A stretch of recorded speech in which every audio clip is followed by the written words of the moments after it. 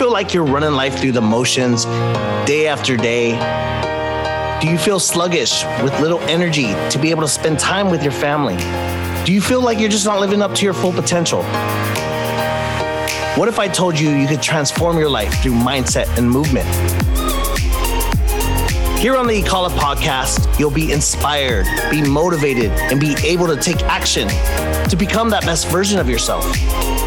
The Call It podcast is for those who want the opportunity to better themselves through health and wellness. Here you'll learn tips from experts in their field, hear inspirational stories to help uncover your full potential. Now, are you ready to transform your life?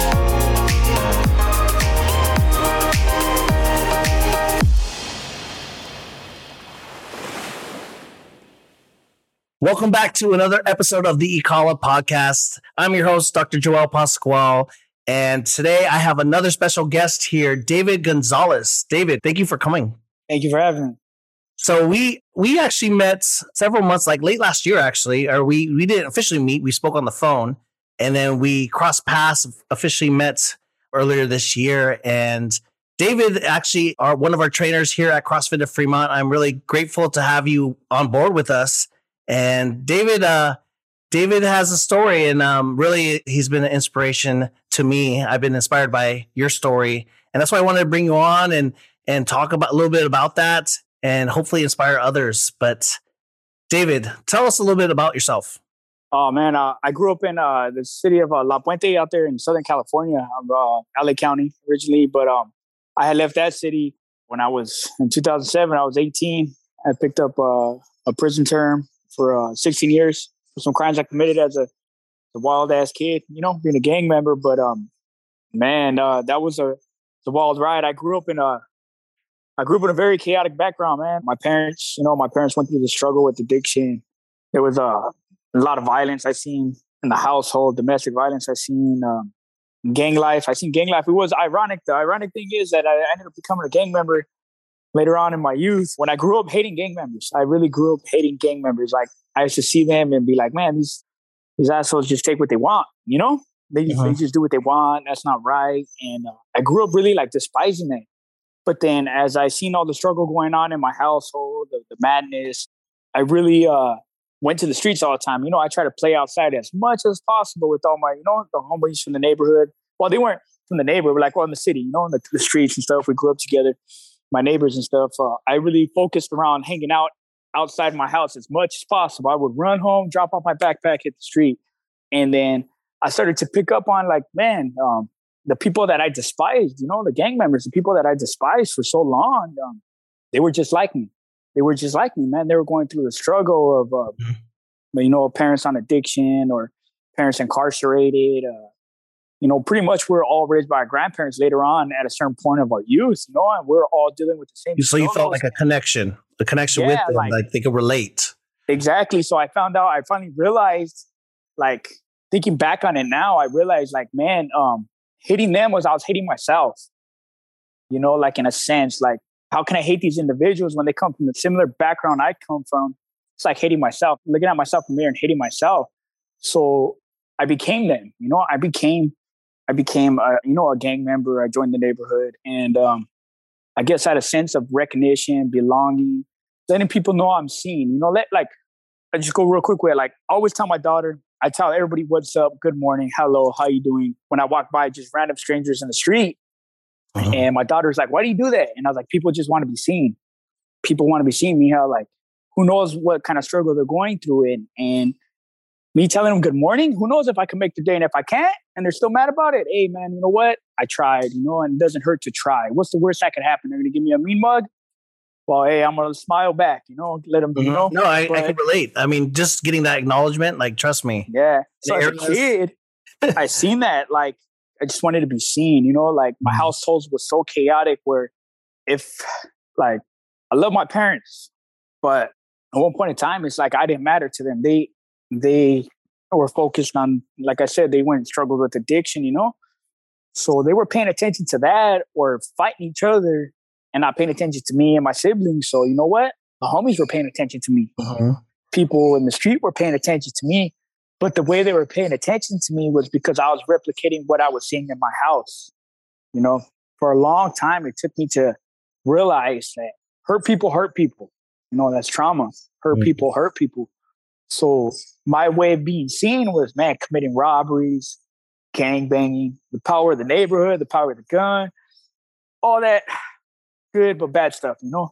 And I used to trip out on that. Like, I used to really sit back in my prison cell and reflect on that. Like, damn, I became what I hated, but then I hated myself.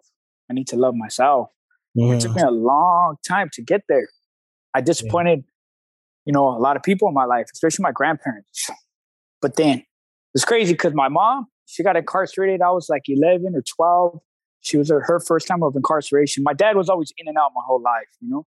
But at this time, he was already incarcerated. And then my mom followed suit and she gets incarcerated. This was hard because thinking about it now, my grandparents saved me and my siblings from going into the system. And when they got incarcerated, they picked us up from the courthouse. We got lucky. The judge didn't want to be like, hey, snatch up the kids, call social service, you know, put us in the system, put us to down there in LA County. They got this thing called McLaren Hall, which is a madhouse, you know. But or you get put into foster home and split up the kids. But the judge, I guess, man, he took my mom in that day to teach her a lesson. But that day he also, you know, wasn't an asshole. He let us call my grandpa. My grandpa showed up, picked us up, took us home. And that's where we remained until my incarceration was with my grandparents. Like, even though my mom came out the system, later on my dad came out, we stayed with my grandparents, me and my siblings, you know. At one point in time, my siblings went and lived with my mom, but I stayed with my grandma. So I just trip out thinking about it right now as I say it out loud. They saved me at that time, but they also saved me in my change, in my evolution of change. Like, you know, my wife has helped me. How did they? My wife has helped me in my change. Right. But it was really like when my grandma died, I was on the prison yard. And I was actually on a lockdown. We were on a lockdown that day on the prison yard because they hit my cell, specifically my cell and a few other cells, saying that we were going to kill some cops. I guess, I don't know, they got a random kite, say we're dealing drugs, we're going to kill the cops. So they actually came that day, that early morning, ransacked the cells, took all our property. We're just laying on the middle bunk. I'm sitting in my cell. We're on lockdown. And a cop just comes, knocks on my door like at 8 o'clock at night. He goes, hey, Gonzales, what's your last two? 4-6, what's up? What's going on, boss man? He goes, hey, man, you know Edna Gonzales? I was like, what the fuck? Wait, what's that to you? You know, like, what's up? He goes, hey, she just died. I was like, what? And he walks away, kicked my door. Hey, this is the guard. Yeah, like, hey, asshole, like, what the hell did you just tell me? And you just walked away? Like, hey, what was that again? And he was like, oh, he came back and then he told him to rack my door. And it was crazy that he ended up racking my door because we're actually specifically on a lockdown. Our cell was one of the target cells that were under the impression that we were going to attack the cops. But he racked the door, and I was like, "Hey, wait. So what does rack the door mean?" Oh, open the door. He opened it. Okay. You know, he opened the door. The cell door racks open. You know, and I was like, "Hey, what you mean? What's up, boss? What's going on?" He goes, "Hey, yeah, man, your grandma just passed away. We just got the call." I was like, "Man, what the hell?" Like, you know, I was tripping out, and then. It's crazy. A few days go by after the lockdown. You know, I get to call my family, talk to my grandpa and stuff. But now I'm on the yard. You know, I was involved in all the madness that goes on in prison. And I'm sitting there thinking like, man, we're trying to put some food in the dirt right now. And they're putting someone that I love in the dirt. Like, what am I doing? And then, bam, a light bulb clicked on. Like, wow, I really need to get the fuck out of here. Like, I need to get the fuck out of here. I need to get shit together. So how old were you when you were incarcerated? Man, I got incarcerated at the age of 18. At the age of 18, I had just got out of juvenile hall. I went into juvenile hall at 17, October. I got out September. I got busted October 06 as a kid. Got out September 07, so I had turned 18 in there. And then 3 months later, I picked up my other first prison sentence. Well, first and only prison sentence of 16 years in December at 18. So at what point of time, how long were you in prison when this happened? Oh, I was already down for about 12 years. I was already 12 years, but 12, almost 13 years in the system. Yeah. You know, and that was the turning point then, you would say? Yeah, like I was already going that way. Like, man, my wife right now, Celia, she was already like motivating me and pushing me and being there to change, already holding me accountable for certain things I did. But I used to always have that little kind of wiggle room, like, hey, it's this prison. Like, I obligated myself to play this game. So, like, I'm going to do what I have to do to come home. But I still got to survive in here until I come home, you know? But then that's when, like, that happened. That's when I was realizing, like, hey, like, you know what? Like, there's no half stepping no more. Like, you want to change, you got to change. And, like, Cilio's already pushing me to change. And then that was the sign, I guess you would say, from the powers that be above, you know, like, hey, man, you're either going to change or not. Like, time's ticking, you know? Do you remember that exact moment? I mean, when that thought came? Yeah, like I was just, we're sitting there, actually sitting at a table. So you were with Celia, your wife? Yeah, I was already with Celia, but no, we're on the prison yard. Okay. Like, the yard in prison, and we're chopping it up about dude who owes like a massive amount of money, and we're like, man, let's put this one in the dirt. And then and then when the dude said that, like, I just like, man, put this one in the dirt, huh? And then I even mentioned it to him, like, man, they just put my grandma in the dirt. And I was like, man, I got to take a walk. I don't think I should be right here right now. Like, let me go get some time, you know? And then that's when I sat there and went through my little psychological warfare amongst myself. And I was like, man, I talked to the homies, like, hey, fool, I'm going to do what I have to do. You know, play the game. I know the rules. But as far as all that extracurricular activities, homie, like, I'm cool, fool. I want to just, my people are getting put in the dirt. I just want to go home. Like, Could you have been able to do that? Like that's what people fail to realize, like, how the system really works. Like, our people, like, I'm Mexican, you know, our people in there really strive for us to be better. They force education upon you. They force physical fitness upon you, you know, and it's all to better you, make you stronger, get you ready to go home and stay the home. No one wants to see, we didn't want to see our people constantly caged up like animals. You know, if you want to play the game, hey, homie, play the game. This is the outcome. Go ahead. But you know what? Like, if you want to just do your time, you could really just do your time.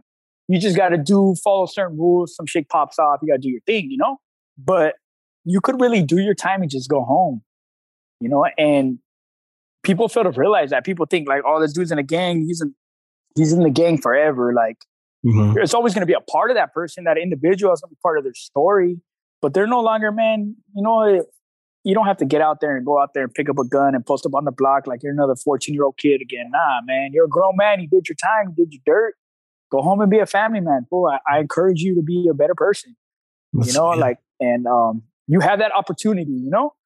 You have that opportunity to. So you utilize those resources. Like, after that turning point, then how did you start to change? Man, I just started to change. See, I struggled with addiction for years. You know, I used to use heroin. You know, I used to use heroin. But before that, like, when I was a kid, I started drinking at the age of 11. You know, I got my first beer at the age of 11, and then I ran rampant with that until I went to juvenile hall, you know? And then I went to prison, and I picked up that other bad habit. I did that for years. And usually, like, some people that go through, you know, recovery, they usually go from, like, you know, go to meetings and go to groups. Like, man, mine was, I just, like, man, I just light bulb turned on, and I was like, that's it, I'm done. That's it. I ran my course. Like, I ran my course. Tell me that's it. Like, there's nothing more I want from this. And where I dabbled with it just to find out where it was going to go.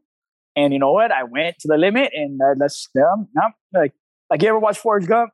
How that guy just ran for 3 fucking years, and then he just like, I'm tired now. I think I just go home. Like, that's how I felt. Like, I'm done. I did it. You know, like, that was it. You know, and so I never really went to groups. But then, see, fortunately enough, LA County had this thing called Men's Community Reentry Program, which is a contract with the California Department of Corrections and Rehabilitation, where dudes with the last 16 months of their sentence go to the street, strap a GPS ankle monitor on them, and let them transition to the street, but living at a program. Like, I was still technically in custody, still technically an inmate. If I cut that monitor off, they would have said I escaped prison. You know, they had a correctional officer on the ground. He does his count time. They had 2 parole agents, you know, but it's ran by a staff. Like, I went through the Amity Foundation, and their staff, they're not called counselors. They're called demonstrators. The reason they were called demonstrators because majority of the staff there went through the struggle, drug addiction, prison, you know, went through some shit. So they had life experience to relate with the fellas that were coming through there and show them, hey, you could change, bro.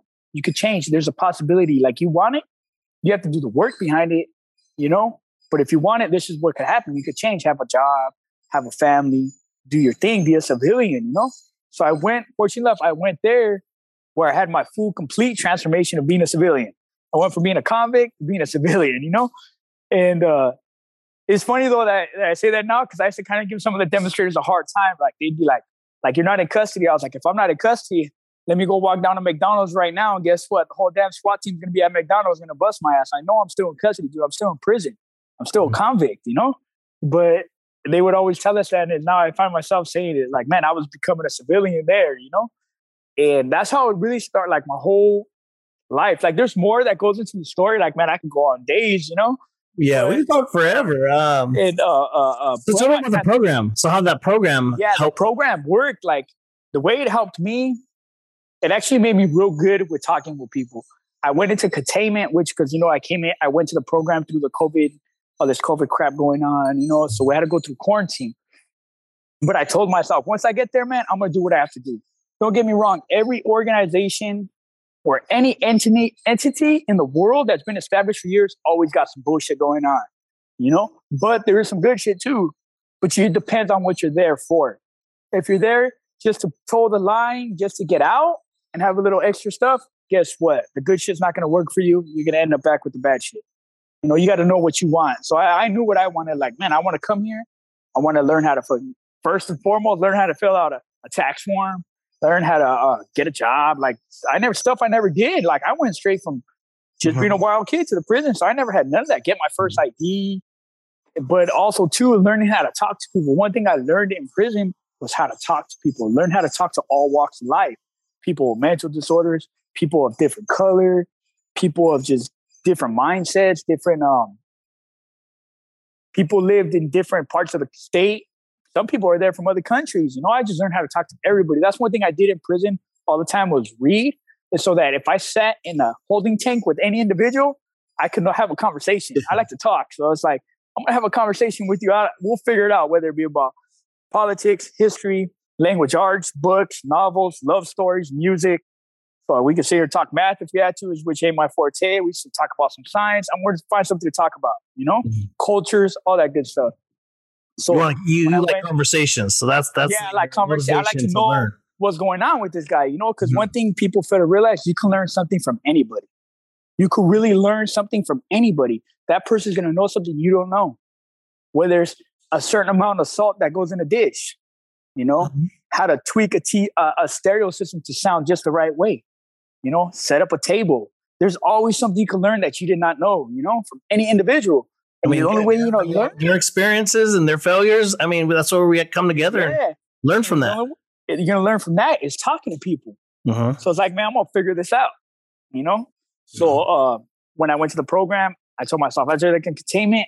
I started listening to their groups from my window, and they'd be like 80-man groups, you know, and it was always being ran by the same individual. He'll go up there and run the group, you know, on the mic in front of everybody. I was like, man, I'm going to get out here. I'm going to go grab that mic. I'm going to start running that group.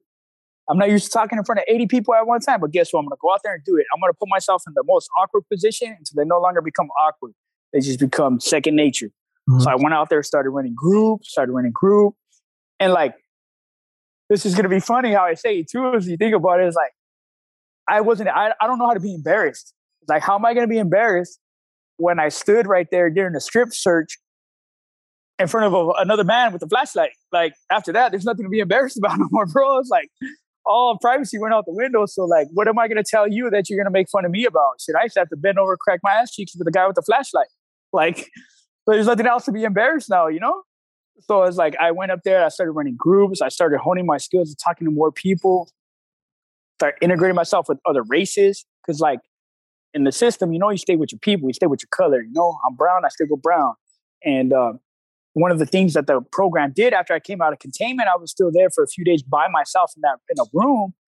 They immediately put me in a room with two brothers, man, two Africans. They put me in the room, and I'm sitting there like, man, I just did 13 years in prison, and I was fighting these dudes most of my time. I couldn't take food from them. You couldn't do a lot of things, you know? And I was like, man, they just... Because of the system. And this is in the system, you know? And I was like, man, they just put me in a room with two guys, two black guys, and I'm over here being a mate. Like, I got to start like, you know, getting out my head. I got to stop being institutionalized. And I adapted to that quick because, like I said, I like to talk to people. So I start chopping it up, learning shit from them. They're learning shit from me. And then that was cool. And then met more people, more different demographic of people through the Phoenix. The Phoenix organization, which is a nonprofit, it's called the Sober Active Community, which bases their method of sobriety through physical health, physical fitness, social events, and community. Most of all, community. And what I like to tell people is community. Like, we're on Misfit Island, bro. We need the greater community to pull us back to the mainland. We need help getting out of those waters, you know? And so I met them at the program at Amity. They had started running workouts right there. It was through Campbell Lillard, and Thaddeus Skiles. And then they would come and they started running like CrossFit style workouts for us in the dead end, right there on the street in South Central, 38th and Grand, right there. It'll be on and cracking, right there, running CrossFit style workouts in the ghetto, you know? And that's my first introduction into CrossFit. I was like, man, okay, this is what it's going. Man, it kind of looked like a prison workout to me with just some weights, you know, prison workout on steroids. So then the Campbell shares his story. Thaddeus shared his story. Like, they were both also incarcerated, and this is what they're doing now in their life. So I would always constantly, of course, being on the bumper, questioning them, barraging them with questions all the time. Like, how'd you guys figure out how to do life? But then also, too, how'd you figure out this workout? And this all connects, you know? And then, man, after being engaged in that, constantly showing up to the workouts, engaging them, they offered me a program called the Resilient Program through the Phoenix, where they help people that were convicted felons with opportunities to become entrepreneurs, fitness coaches, and help people in sobriety and not be exploited by the system. Like, here, man, go swing a hammer. Here, man, go lift boxes in a warehouse. Like, really give us a shot at life, you know? Mm-hmm. So, of course, I jumped on that. And after that, man, the trains left the station. That's how I ended up here. Like, yeah, and that's really how I connected with you, because you were working with the Phoenix and connecting and networking with gyms. And we had a phone call. Then we had multiple phone calls and talking with each other. And then finally, we had you, we met in person, and and because of the Phoenix, that's why we're here. Yeah, like the Phoenix, man, like they're organized with, they work closely with CrossFit, right? Yes, they got a national partnership with CrossFit. They started building CrossFit community centers in the country for people to go work out at, and the people that are sober to go help and be in a sober environment, in a very encouraging environment. Like, one thing that gravitated me most, one of the most key things that gravitated me towards the Phoenix was a sense of community, where no one had ulterior motives. No one was there trying to be like, yeah, then stab me in the back. Like, nah, these people didn't have ulterior motives. They welcomed me into the community where I wasn't stigmatized. I wasn't shamed. I wasn't, you know, they weren't there to watch me hurt myself. They were there to help me build myself up. You know, even when they were like, hey, we could run workouts. You know, you don't have to verbalize what you got going on. We could run a workout. That's going to help you, brother, you know? Mm-hmm. And like, man, the Phoenix, like, and then with the work I did with them, I was able to help other people too. You know, like, I just made a tough decision the other day where I sent them my 2-week notice. Like, man, these people helped me. They got me to where I'm at today. You know, they helped me become a coach. They helped me get where I was at. Like, also too, even there's this nonprofit called Deuce Community that has helped me, you know, through Deuce Gym out there in Venice, California, where it's like, they just put me in the place to succeed. They gave me the tools, but they also held me accountable, and they also helped me along the way. They didn't just open the door and be like, run through it. Nah, they actually, man, hand in hand, walked me through the door, you know? And thanks to all those people, those two nonprofits, man, I'm here today. Now I'm a coach at the gym. I help train people and help people, like, not even just at the gym.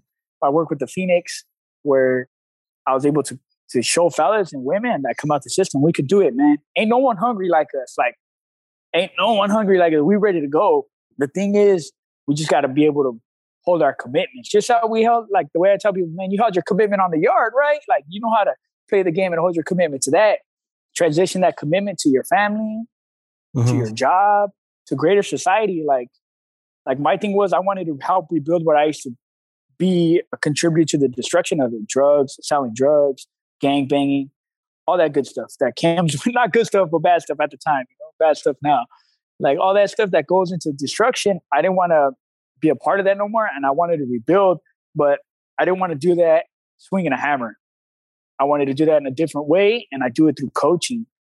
Like, coaching, I believe physical fitness is what saved me from going insane in prison. It helped me maintain my sanity. Yeah. And that's what's one of the conversations that we had when we were first. It's like, how has fitness influenced, like, helped me? And like I told you, I was in a cell. I had just got smacked with my 16-year sentence. I had just left reception. I left Delano, went up to High Desert, and sold up with one of my older homies from the neighborhood. And the dude was getting his money. And it's like, why are you getting your money? Fool? Like, what you working out for? Like, what you ain't going to the beach, you know? Like, you ain't trying to look good and shit for a bunch of dudes, right? But nah, he goes, man. See, at that time, in the system, he was like, hey, bro, like, every time that door racks open and you hit the yard, fool, you hit the battleground. It's a battleground. Anything could happen any moment. Someone could come up and just have a bad day. Next thing you know, the whole yard's blowing up and we're all out there getting our money, out there trying to survive, fighting for our lives, literally fighting for your life. So you have to be prepared for that. But you don't only got to be prepared for that physically, but mentally. And then he goes, look at you, man. You look stressed out. You look depressed. Like, look at you. And guess what? Me working out here, I can have my smile. My body's ready for anything that comes its way. But my mental health, man, I'm in here smiling, bro. Look at you. Stressed out, depressed. So I was like, man, this fucking old man makes sense. He makes sense. Like, damn, all right. Next thing you know, I started getting my money, man. I started working out. And I really focused on that. Like, man, my physical fitness really helped me maintain sanity where, like, a lot of people break in there, man. We go through a lot of psychological warfare, not just with the cops, but with the other inmates and things going on with the family that we cannot control. If, like, man, you got kids or all kinds of stuff's going on. You can't control nothing. You don't control nothing. Uh-huh. The only thing you're controlling is your bowel movement. And that's until you can't control it. And there's moments when you can't control that either. Like, you don't control nothing, like your food is regimented at certain times. Your program's all regimented. It's either by the system or by the game. And you don't control nothing, but you control your mental health. And by doing that, I was able to control it through physical fitness. So I stress that to a lot of people. It's like, hey, man, you don't got to talk to me about shit, but let's work out together. I'm going to get you to get better. You're going to feel better. You're stressed out right now. Here, this is going to help you, man. This is going to be the antidote to purge that poison from your body, and it helps. Like, I know it helps. Trust me. I sat in that box at moments where it's like, man, why am I keep going? Why am I going to, man, after that, when I get that thought in my head, I'm like, what the hell? I get up and start doing some burpees. Like, hey, man, I got to sweat this out. Natural drug. Yeah, like get that natural high, and that's why I love what I do now is helping people, not just with their physical fitness, but also with their mental. Like, I really believe working out is great, man. We all want to walk down Venice Boardwalk looking good, right? But man, like, you give two shits if you're happy up here. Like, if you're happy in the mind, man, you're happy anywhere. You're comfortable in your skin. And that's one thing I love too about CrossFit is that you see some big boys, man, moving faster than the small guys. Like, and they're getting their money. Yeah, they're probably not walking around chiseled up with a 12-pack or nothing, but they're moving. They're happy. They're healthy. That's what I love about CrossFit. It's like they don't go around portraying that, like, oh, you got to look chiseled up. You got to do this. You got to do that. No. We focus on quality coaching. And we focus on moving the body. And we focus on the wellness that it's going to give us both physically, but most of all, mentally. Mm-hmm. And yeah, so you're out of the system now. So, like, is that why you continue to work out, or what's your why of why you continue to work out now? Why I continue to work out? Because I know what it did for me.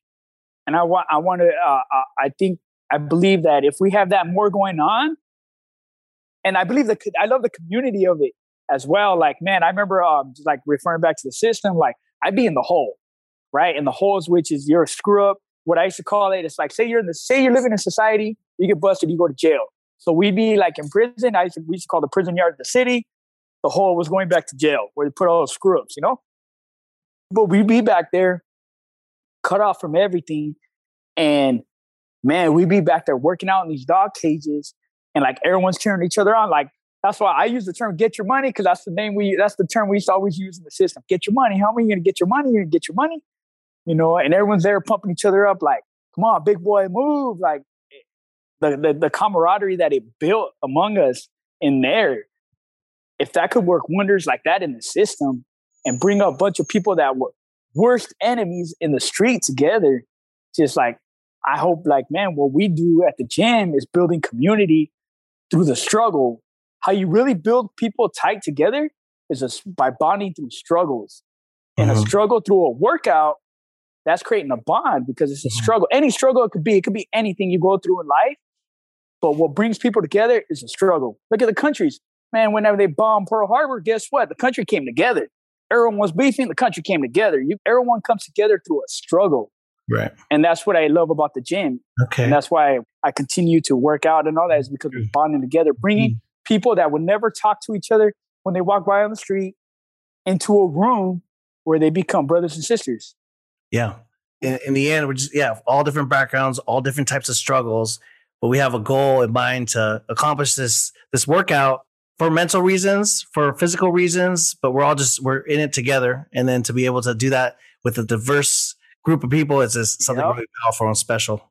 Exactly. And that's why I love it. Like, I love it. Like, man, you bring like you said, a diverse pool of people that will not talk to each other otherwise, become brothers and sisters fighting that struggle, getting through that workout, you know? Yeah. Wow.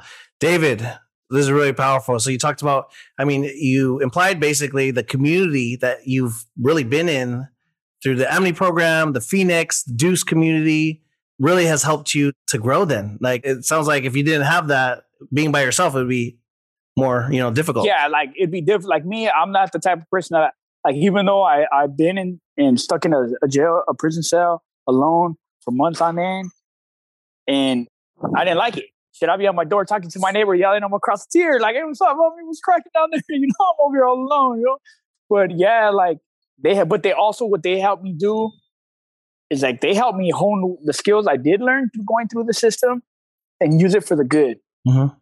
Like the things I did learn, they were wrong. I maybe learned them the wrong way, but going through Juice community and the Phoenix, they helped me hone my skills where I could utilize what I went through to help others. Yeah. And look forward to that. And I just, man, and at the end of the day, like, one thing I like to stress to people a lot, like, what's the worst that could happen, bro? They're going to tell you no. Like, man, no ain't shit. No, that's nothing, man. You got to roll the dice. You got to take chances in life. Because if you sit there and you're content with life and the way things are, I tell people all the time, you're not living, man. If you want, we go get you a pine box right now. You can just lay in it, save us all the trouble. We can use your next paycheck for it, so we don't have to go raise money after you're gone. Like, the thing is, you really is take chances, man. Be happy, live in the moment. Of course, be somewhat like safe around it, but also like, man, learn how to roll the dice. Like, dreams don't come true if you don't chase them. That's why people tell you, chase your dream. You got to chase it. We grew up as kids. Hey, you could be anything you want.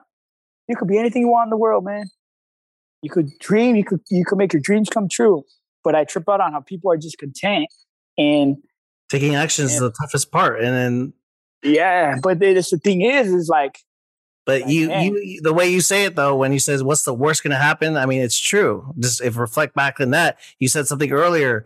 You're not embarrassed because you've been through like embarrassing moments. Like, what could be worse than that? So it's like, what's the worst that could happen? Like, I don't want anyone else to get strip searched or nothing to make them get rid of their awkwardness. But when you put that in perspective, though, then maybe you could help someone really empower them to really take action, because that is fearful for a lot of people. Is what are people going to think about me? But when you put it in that perspective, it's like, who cares what they think about you? Like, shit, screw that asshole, man. Let him just go ahead and be bitter. That's all that person is bitter, But then, like, I hate seeing people bitter too. I remember I used to run into, I have this older homie, man.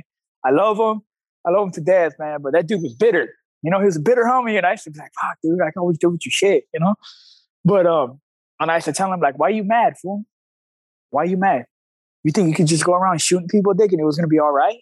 Like, why you mad, fool? Like, you joined the neighborhood. This was all going to happen. You wanted to be with the business. This was going to happen. So be happy in the reality, bro. This is the journey you took. Enjoy it. Revel in it. Don't sit there and be pissed off at the world because you're here. If anything, this is what we aspire to be at one point in our life as gang members. So why aren't you not happy, bro? Why aren't you happy? You're pissed off. Maybe you made the wrong career choice in life. Then I guess you might as well just hang up your gloves. He used to get mad when I tell him that. What you mean? I ain't going nowhere else. Just then be happy, homie, with your career. Like, come on, man. And that's what pursuing your passion. Be happy. Just be happy with whatever you do. Yeah, and that's what goes into like everyday life. Like, if you're not happy in what you do, then go do something else. Why sit there and live miserable? Because I think one of the reasons too why, for my personal reason of why I took action is, putting the perspective of like, okay, if I'm like, hopefully like 90 years old, my deathbed, like what regrets would I have? See, I used to get asked that, like, some people like, hey, do you regret anything? See, okay, I was married once before, right? And I tell people this story because I was married once before I met Celia, and my ex-wife had asked me like, hey, they're changing the laws, man. They might let you out. I was probably already down for like 6 years. And I was like, man, I don't want to go home. Why would I want to go home right now? I'm not ready to go home. Like, I go home right now, I'm going to come right back. And I'm a 2-striker. I got actually 3 strikes, but I get one more strike, I'm here for the rest of my life. Why would I want to go home right now when I know I'm not ready to change? I just come back here and spend the rest of my life. So not. And she broke down crying, like, oh, yeah, all that good stuff, right? And then I was like, but I'm telling you, like, why would you want me to go home now just so I could come back for the rest of my life? Let me get ready. When I'm ready, and I'll be ready. And I was 7 years later down the line, I was fucking ready to come home. That's true. And I'm never going back to that place. But I knew at that time I wasn't ready. Okay, like, yeah. Wow. And to accept that, like, a lot of homies were like, why would you say that? I know. I went home, and it's like, nah, why would I go home? I'm coming back. I go home right now, bro. I'm going to go to my neighborhood, pick up a pistol, and I'm off to the races. Like, nah, I'm not ready. You're ready, you were ready. Yeah. That's like, you've been ready. Ready. Yeah. Like, once I was ready, I knew it. Like, I'm ready to go. Let's go. I'm going to lace up the shoes, hit the ground running. And you can't make up for lost time. And that's a lot of things I try to stress to the fellas. Like, we can't make up for lost time, too. Like, we can't make up for the lost, whatever, women, parties, all that good stuff. You can't make up for that. You can never. We ain't God, homie. We can't go back in time. This ain't the Back to the Future TV show, homie. Like, we cannot do that. Yeah. One-way ticket, homie. It's not a round trip, And the only thing you can make up for, though, I do tell the fellas, is you can make up for lost money. You can make up for lost money, and you can make it up in a legal way, homie, where you don't have to worry about someone kicking your door in and taking it all away from you. Focus on what you want. And it's true because, like, I didn't think about this concept until you always would ask me, like, hey, what's your why? What's your why? So I sat in a group I go to. It's called the TRP Academy in San Francisco, the first abstinent-based program in San Francisco. And I sat there and I was like, hey, man, there's a guys some questions. They're like, yeah, go for it. I know, it's in the group. So I asked everybody, hey, what is your why? Like, why did you go through the struggles you went through, and why are you willing to change? But then what is it? Why is it that we could adapt to any situation? If the cops came in here right now, raided the spot, took us all, picked us all up, took us to the concrete box, guess what? We're all going to thrive in there, right? We're going to hit our cell, get there, clean up our cell, make some line, get ready to fish, meet the fellas. Like, we could adapt so damn fast any adversity that we face. But why can't we adapt to being a civilian? What is it that is holding us back? Why is it that we could deal with struggle, but we can't deal with prospering? What is that? Why is that? Why are we putting on these invisible shackles that are going to keep us in place for the rest of our lives? What is it? And then, because it's a recovery program, so, like, why did you come here? And what did they say? What was it? And no, I told them I'll give them time to think about it. I want to hear about it the next time I come around. I was like, but I want you guys to sit here and think, like, why did you come here? Why do you want to be here? Why is it that you want to move forward in life? But then also, why is it that you cannot make that transition into being a civilian? Why is it that we cannot deal with being good? But then also, why is it that we can also adapt to any adversity that we've been thrown in? Well, you really showed that really the mindset is a real powerful thing. The mind is like, man, your body will quit on you before anything else does. But you could lock it in your mind that you're going to push through this struggle of this workout. Maybe you might kill your body after, but you know what? If you could keep that strong mental fortitude and you're not break, yeah, your body's going to shut down. But guess what? Your mind's still sharp. Your mind push the body beyond its limits. The mind is a powerful thing, and that, like, it goes to that old saying, like, the mind is a powerful thing. Like, do not waste it.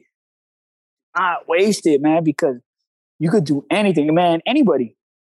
That's why it's like in the world are smart as hell. Like, the people that created things in the world, man, have no educational background, but they put their mind to making it happen. How do we get that mindset? Does it come from the physical, or something has to? It's sometimes for me it can be, you say mental health, right? It get like we work out, it helps get our mind right. Maybe that's one way to start shifting your mindset. But what if you don't work out? Some people they have this this turning point.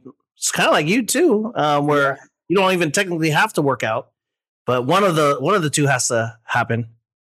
It's just like you have, like, I guess, like, that's a good question to ask everybody. You have to figure out why do you want this? Why do you want that? Like, man, why do I want to eat that double today? Because you know why I want to eat that double? Because it's fucking delicious. That's why I want it.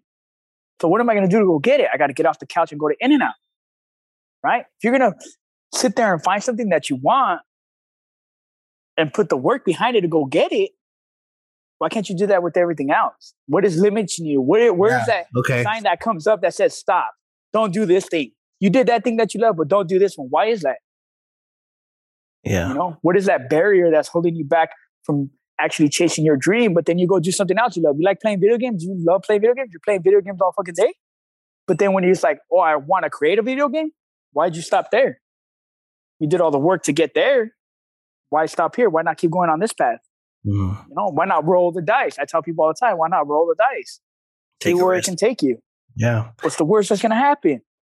David, thank you so much for sharing your story. That turning point with huge, being vulnerable with sharing, that connection with your grandma of really like having that impact on you. I really thank you for sharing. Yeah, I never realized that like that until I thought about it. Like, man, my grandparents saved me once, and then they were the ones, because even too, I got to see, like, my old man got to see me change. Before he passed away last September, I tell him all the time, hey, Grandpa, I'm going to do good, Grandpa. I'm going to do good, Grandpa. And my grandpa had this look all the time, like, yeah, whatever, asshole. Like, whatever, dick. You know, like, he knew it. I knew it. Like, I could see it in his face right away. He never believed it. You know, even though he tried to smile at me and tell me, like, yeah, mijo, he never believed it, you know? And then one day I was giving a orientation, a presentation at Amity for the parents that come in and see it, or the loved ones that come to the program. I gave a presentation. My grandpa came and he's seen it all. And then I talked to him later on, and he told me, he's like, I see it, Mil. See it. Wow. Then he got to see it, you know? I got to give him something, you know, and I got to make my peace with him. For years, I didn't get to do it. And man, you know, that old man's taught me a lot of things, man. After that, like, I learned a lot about my grandpa, and I learned that we share a lot of commonalities together. Like, I met his, my Aunt Maggie, his sister. I go up there to Stockton sometimes to try to see her. And she would tell me, hey, you're like your grandpa, huh? You guys just go around talking to everybody, making everybody your goddamn friend, you know? Everybody. That old man walks down the block. He's from LA. He's talking to everybody up here. He's walking. People are giving him water when he's walking by. And she goes, you know what, Milo? Your great grandpa was the same way. Grandpa's dad was the same way. He walked around anywhere. He talked to anybody, random people all the time, making friends. Yeah. You know, and he's like, you guys share that together. They live within you. Yeah. And I'm glad to share that, like that with him, that good, you know. And man, and the big part, like, in my help and in my change, man, is my wife and my daughter. Man, they hold me accountable for a lot of things, and nobody really used to hold me accountable for anything. And I really didn't care before. Like, man, I don't give a shit. Like, I'm running solo. Let's run into the dirt, you know. But my wife and my daughter have been such a big help in maintaining my mindset. You know, like, I never cared about anything in life, really. Like, I didn't care about my own physical health. Shit, I've been stabbed in prison. I've done a lot of things, bad things to people, man, where I've played Russian roulette with my life for years, you know, and I didn't care. But now it's like, I never want to see disappointment on their face, so that I do everything I can to be that good person for them, but also for myself now. Like, man, I could actually go to sleep and not have to worry about my celly going nuts on me or something, you know? Like, you really have your why, you know, your family, know, people that you're trying to uplift, especially those people that, you know, you relate to. So you have purpose, and you're living. You're living. Yeah. And I see it for years. I was pretty much, I guess you could say, I was scared to live. Like, I was playing Russian roulette with my life so much that I was scared to live. Now it's like, nah, I'm living now. Like, I'm happy. I don't want to die that slow death of addiction, you know, of incarceration, of of all that, like, man, like it's crazy too. Cause like a lot of people would always tell me like, hey man, you got a good heart, but I was doing so much evil. At the same time, I was trying to do good, and I'm glad that the good won over the evil, It took a long time, but it got there. And then, I'm proud of you. I'm excited to see each other, all of us grow together, and we can all learn, just like you said, we can all learn from everybody's experiences, and everyone has a story. So thank you so much for sharing. David, where can people reach out to you if they had any questions and wanted to get in touch with you? Man, if they have any questions, they can reach out to me at my email. It's davidgonzales@0728@gmail.com. Any questions, man, feel free. I'm a people person, man. I talk to anybody, man. Don't be shy. I don't care what you got going on. I don't care. I'll be straight up. I don't care the color, creed, orientation, whatever you got going on, man. I'm here. Man. The world is for us all to live in it together, man. And anybody need conversation, man, I'm here, man. Anything I can do for you. Yeah. Well, thank you so much. Thank you for coming on. If you have not yet, go ahead and subscribe to the Ecala podcast on Spotify and Apple Podcast. If you have not, follow us on Instagram, follow us on Ecala Strong. So thank you so much, David. We're going to have to have a part 2 real soon. So all right. Thank you. You have a good day. Thank you. You guys have a good one. Thank you so much for listening. But wait, we want to keep you updated and continue to be inspired and motivated. Follow us on our Instagram page @Ecala Strong. We'll see you on the next episode.